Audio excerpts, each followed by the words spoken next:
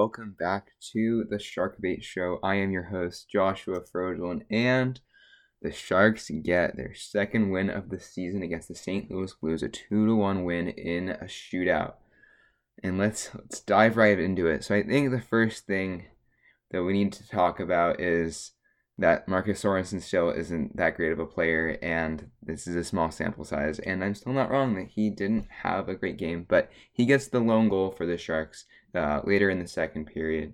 Earlier in the second period, the Sharks looked totally outmatched by the St. Louis Blues, kind of carrying over some momentum from the first period. The Sharks did not look too great in the first period, in my opinion. Not gonna lie, I kind of thought they were gonna lose. Didn't look too great, but they ended up pulling out a win somehow. So first period, let me look at some of these stats, but very interesting game. I think the first thing we need to talk about is Evander Kane. 8 penalty minutes. I mean, if you have him on your fantasy team, maybe you're liking him right now. Not what you need to do if you're the Sharks to win the game. However, there was no power play goals scored today. There was just 2 even strength goals, and that was it. It didn't hurt the Sharks too much. I mean, they didn't score on the power play, but their penalty kill, as last year indicated, looked pretty good. A lot of the shots in general were very on the perimeter. Sharks, I believe, won the shot total battle, if you want to call it. Yeah, it was a weird game. I am hesitant to be optimistic about how the Sharks played, just because it was a 1-1 tie and they were able to get the win in the shootout. But I think the Sharks looked good defensively. They're obviously only giving up 1 goal, and there wasn't too many odd man rushes. I only can remember one, and it was Erik Karlsson's fault, who we'll talk about later in this episode. Other than that, the Sharks didn't look too defensively out of place. I felt the defensemen were good when they needed to activate from the point, and pretty much every time there was a winger that noticed that and covered for them. So I think overall the Sharks should be proud of this game defensively. And I mean, the offense was good for the first 3 games and somewhat stalled out this game. But it was somewhat odd. A lot of power play chances. The Sharks had, I want to say, 5 power plays. 4 or 5 power plays. And I mean, they looked good on it, especially the last one where they had almost 4 minutes of straight penalty time, or power play time, kind of midway through the third period. They looked pretty good on it. I had no complaints with what they were doing.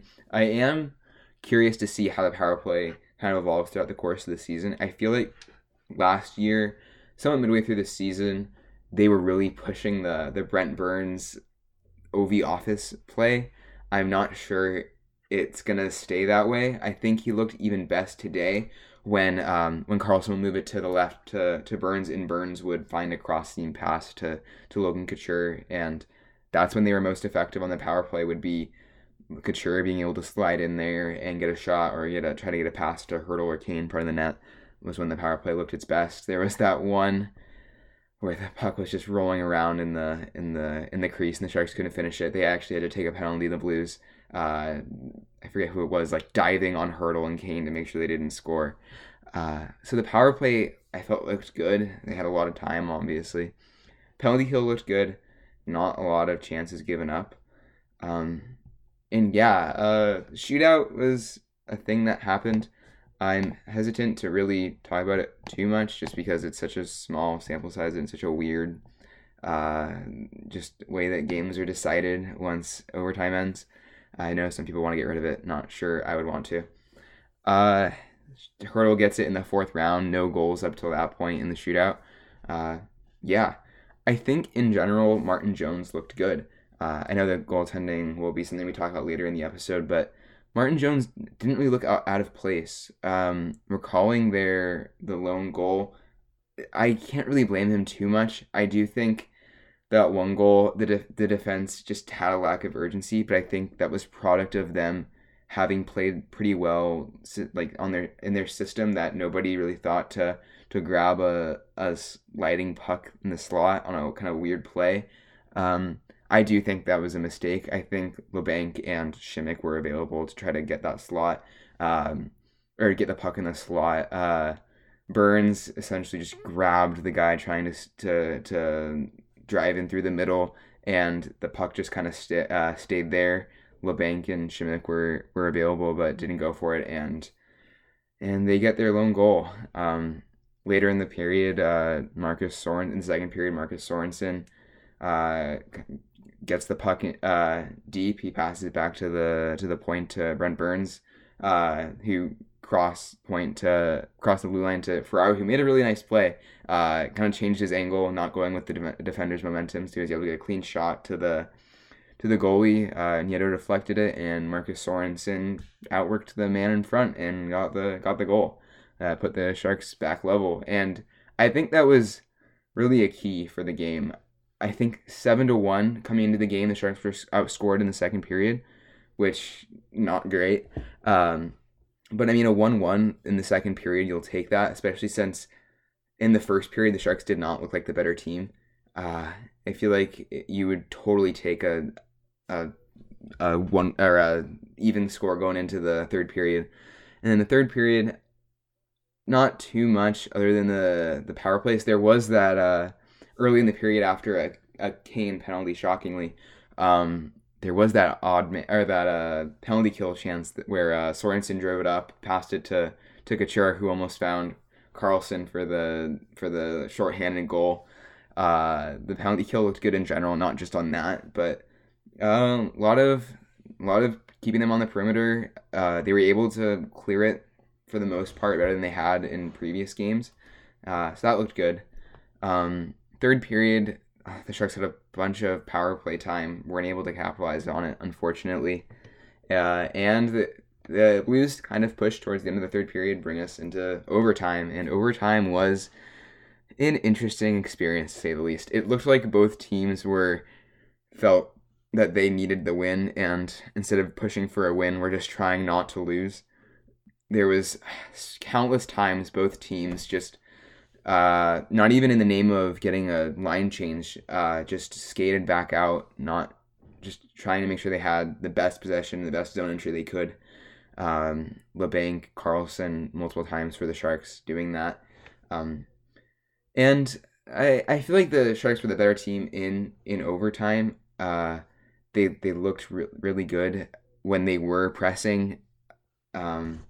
There was obviously the disallowed goal for Kevin LeBanc on a weird play where Carlson got a super clean zone entry, and instead of kind of driving to the net or driving at the goalie, he goes around the net around Binnington, and Binnington is totally out of the crease, and he gets it kind of near the right face-off dot, and I would have preferred that he try to shoot it directly in right there. I don't quite know why he didn't, but passes it to LeBanc at the top, and LeBanc shoots and scores, but Donato was parked right in the crease and prohibited Binnington from getting over to make a save. So goal disallowed, unfortunately. And yeah, we go into a shootout where nobody scores for the first three. I think Jones only had to make 2 saves on their 4 chances. The first 2 for St. Louis went wide. And then it looks like on the third one, the guy for St. Louis was just trying to get a shot on goal to test Jones. And yeah, Hertl gets the game-winning shootout goal to keep the Sharks 2-2, 500, I believe 5th in the Honda West division. So, kind of looking at the analytics for the Sharks in terms of expected goals, Hertl, as has been the theme this season, was a monster. He had 0.57 expected goals. The next highest player of either team is Zach Stanford at 0.35. This is according to Money Puck. Hertl has been the team's best player. There's no other way to say it. He's been the team's best player this season. Probably the worst game he's played all season, and he was still one of the better players for San Jose.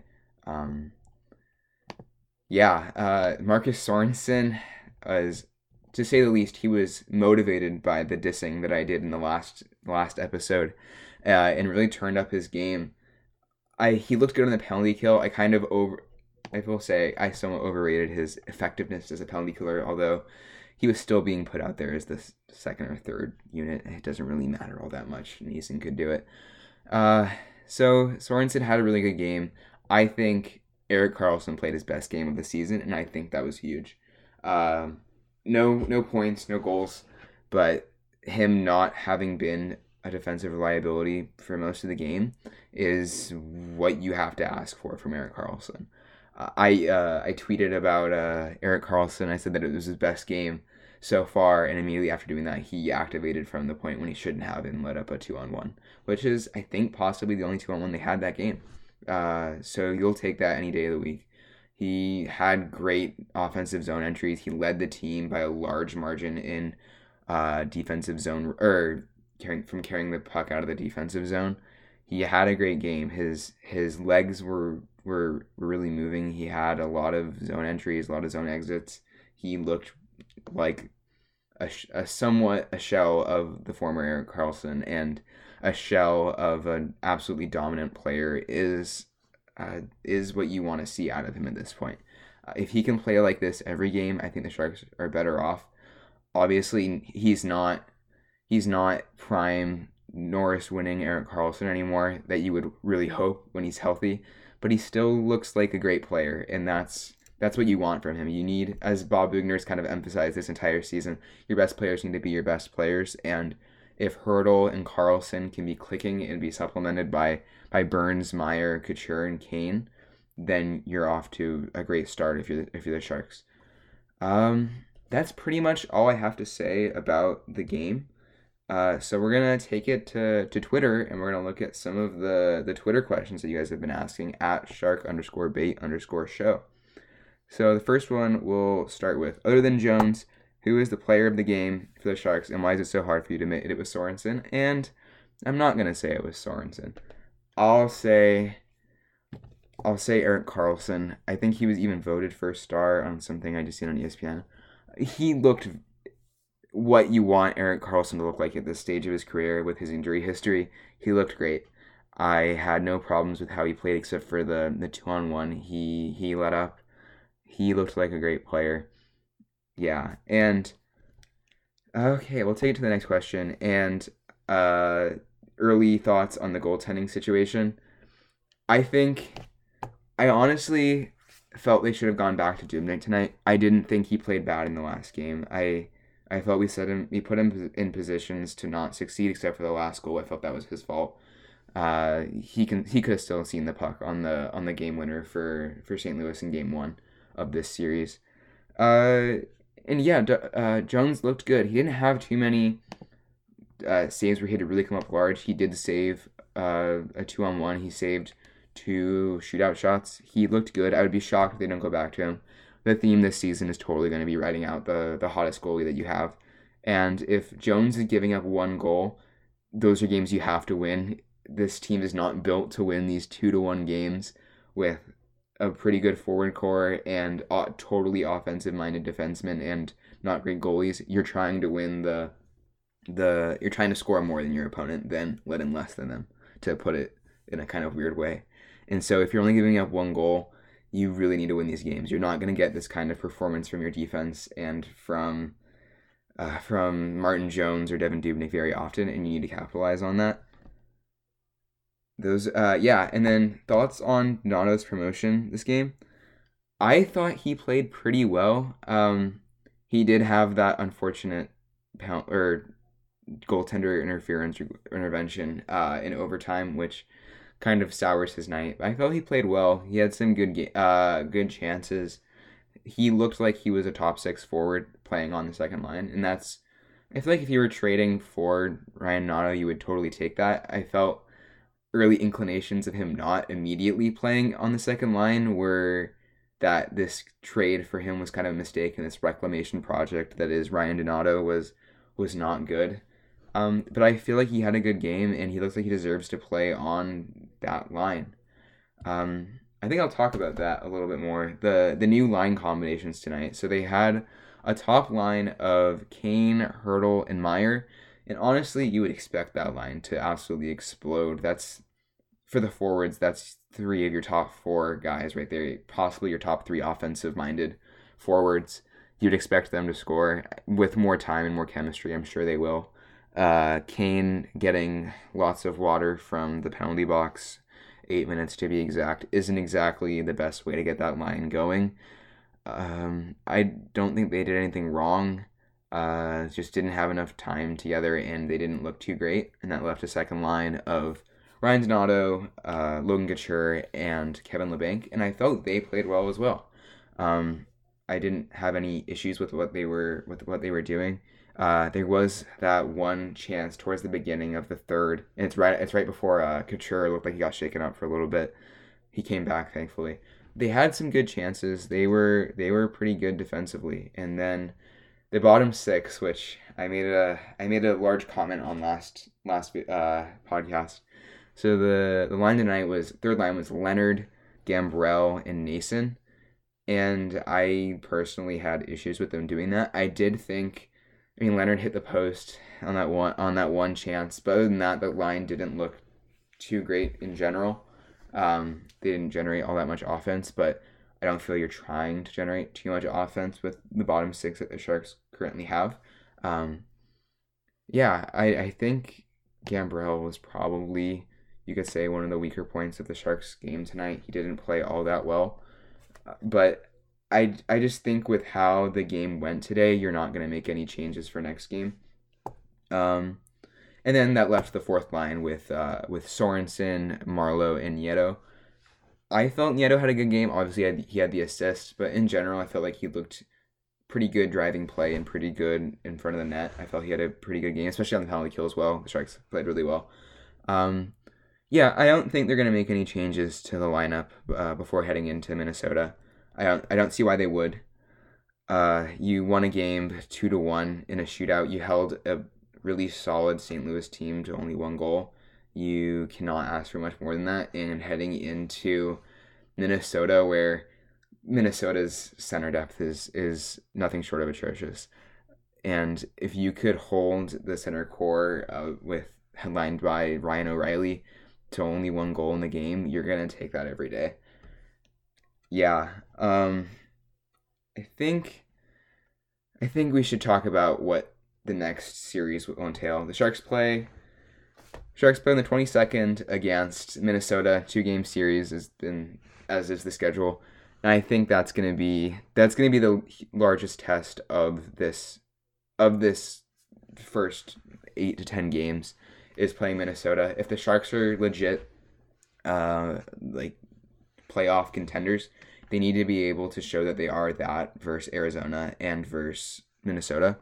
And I mean they split against Arizona. If the Sharks can split or better sweep the series, the 2-game series against Minnesota, that would be huge.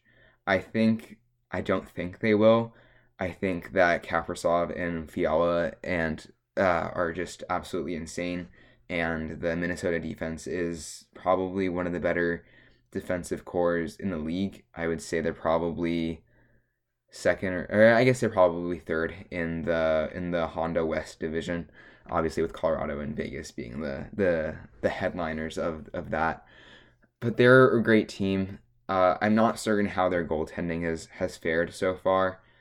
But they're a good team. I think that their center depth is not good whatsoever. I haven't checked recently, but I believe going into the season, Bukestad was their 1C. I know they have Bonino. I would guess he's the second center, the third center. I think that the Sharks are gonna outmatch them in that regard, and it's about how the Sharks' defensive core, which they spend way too much money on, performs against elite wingers. Kevin Fiala had a great season last year, and he's a great player, and the Sharks need to be able to limit him. Yeah, I think that'll do it for this episode. I know it's shorter, but there wasn't too much to go off of in that game. I don't see the Sharks making any changes. Oh wait, that does remind me. There is. I'm not certain how their quarantines are going, but Balcers could join the Sharks. Rudolph Balcers, former 5th-round pick of the San Jose Sharks, he was included in the Erik Karlsson trade, so clearly the Sharks won that trade. Tim Stützle, who? And so he's been quarantining since the Sharks claimed him on waivers. I believe he has a longer quarantine because he's coming from Canada, or he just has a 14-day quarantine in general. Um, if he does not and he joins the Sharks soon, I could see him slotting into the bottom six. That's what you're asking for from claiming him. If so, I would see possibly Nason or my boy Sorensen coming off of the active roster. Yeah, I can't see the Sharks making too much.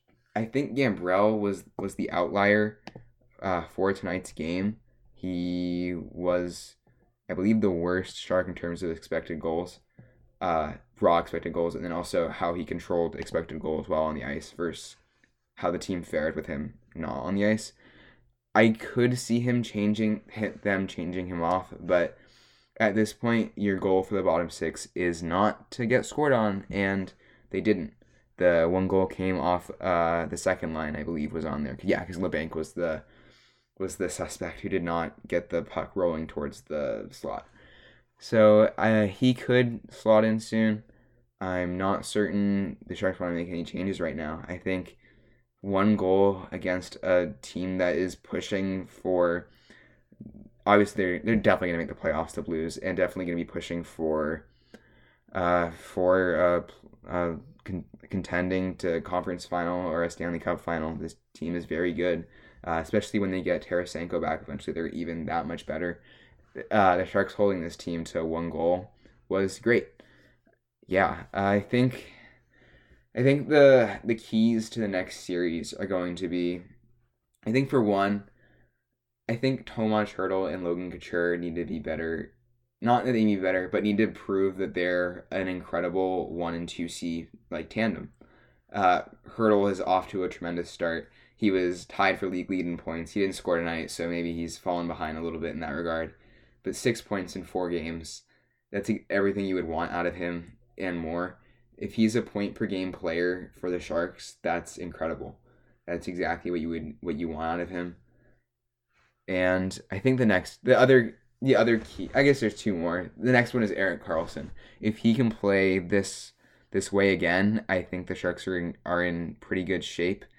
Ice time was interesting to say the least. I think he played 30. Yeah, Erik Karlsson 30 minutes 43 seconds played.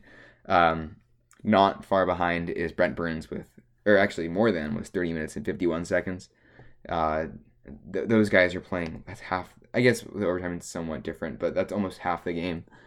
If you're playing guys that much, they need to be elite players. They need to be absolutely loaded players, and I'm not sure that they're not Alex Pietrangelo, they're not Dougie Hamilton, they're not these insanely talented in the defensive zone and in the offensive zone guys. They're somewhat specialty pieces that you are hoping are average defensively, and if they're not, their offensive prowess can make up for what they lack defensively. And that's how it appeared tonight, was that they didn't give up anything, and that was the best part of the game, was that you looked at Erik Karlsson and Brent Burns tonight and you felt that they didn't lead to your downfall. They didn't give up chances that led to goals that cost you the game, and that's what you need out of them. And then I think the final point is Jones needs to build on this. Jones has never recently been able to get on a hot run like he did in the 2016 playoffs, and Jones needs to be that starting goalie. I mean, that's why you bring in Dubnyk to compete with him. Not that Dubnyk is very good, but he was an established starter and he can contend for that role. So Jones needs to keep up on the success. I'm not certain how many saves he made tonight. I can check right now what his numbers were. 957 save percentage, 23 saves on 24 shots. You'll absolutely take that. Not too many high danger opportunities for the Blues, but he still made every save that you would expect of him. And I mean, that one goal was probably not, it's not his fault. It was a puck that was just laying there in the slot that was just kind of ripped past him. Can't blame him for that. So if he can build on this success and the team around him can play as they're paid and expected to do, the Sharks are in a pretty good spot. I think that to set a prediction, I think they probably win the next game and lose the other. I think they'll split versus Minnesota. I don't see them being absolutely dominant and just absolutely tearing out the Wild. But I mean, the Sharks have enough talent to win games. The issue is if that talent can always be in the lineup and always be able to carry you to those victories. That's the question of this season, and that's the gamble that the Sharks are taking. And we'll see where it goes. I think that's gonna do it. So I thank you all for listening. I'm Joshua Frogelin. You can find me on the Bird at Josh Frogelin. The site has their own Twitter account at shark_bait_show on Twitter. And I hope that you'll check us out again. I thank you for listening and have a great day.